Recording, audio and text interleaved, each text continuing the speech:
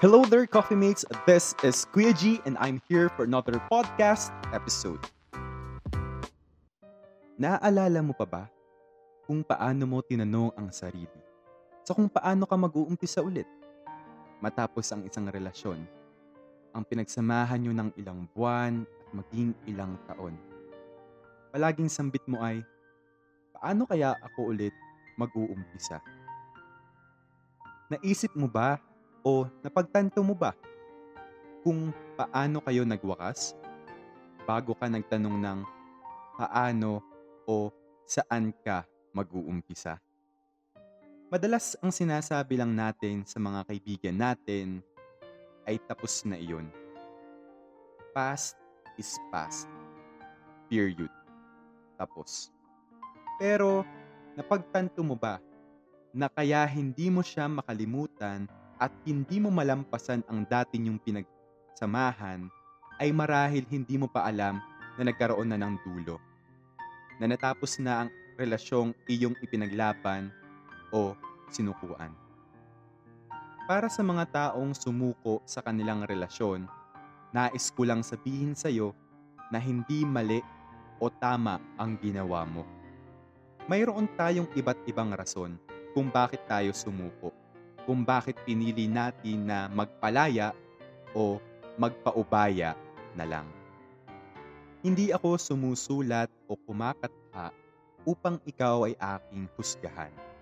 Nais ko lang ipabatid sa iyo na kung nararamdaman mong alipin ka ng kanyang pag-ibig, na kahit gusto mo nang bumitaw, pinipilit mo pa ring ipaglaban, marahil gawa ng panghihinayang. Hinayang sa pinagsamahan niyong dalawa. Kasi sa kanya mo natagpuan ang saya, ang lambing, ang kilig, na noon mo lang naramdaman, kaya hirap na hirap kang bumitaw. Kung sakaling nakabitaw ka na, gusto kitang yakapin at sabihin na tama lang ang ginawa mo. Dahil kung alam mo nang hindi nagagana ang relasyon, kahit anong pilit mo, tama lang na bumitaw ka na.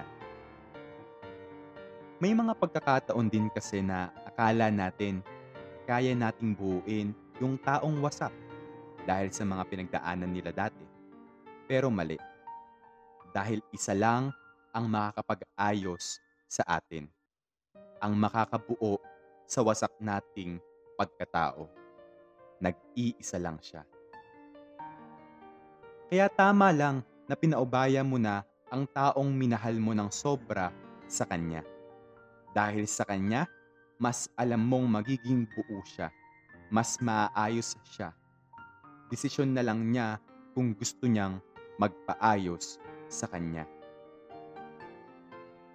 Para naman sa mga taong hanggang ngayon, pilit pa ring ipinaglalaban ang kanilang relasyon, hindi kita masisisi kung hanggang ngayon ipinipilit mo pa rin ang sarili mo sa akala mong makakapagpasaya sa'yo.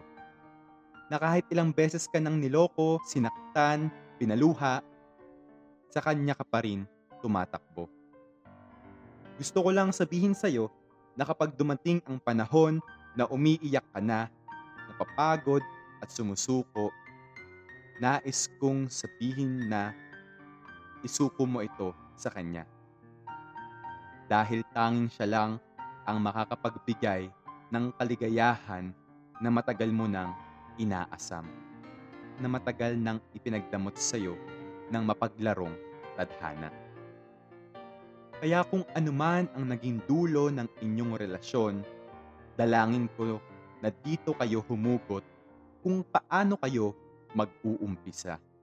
Dahil mula sa pinagdaanan nyo, doon kayo matututo kung paano ka nga ba dapat mag-umpisa.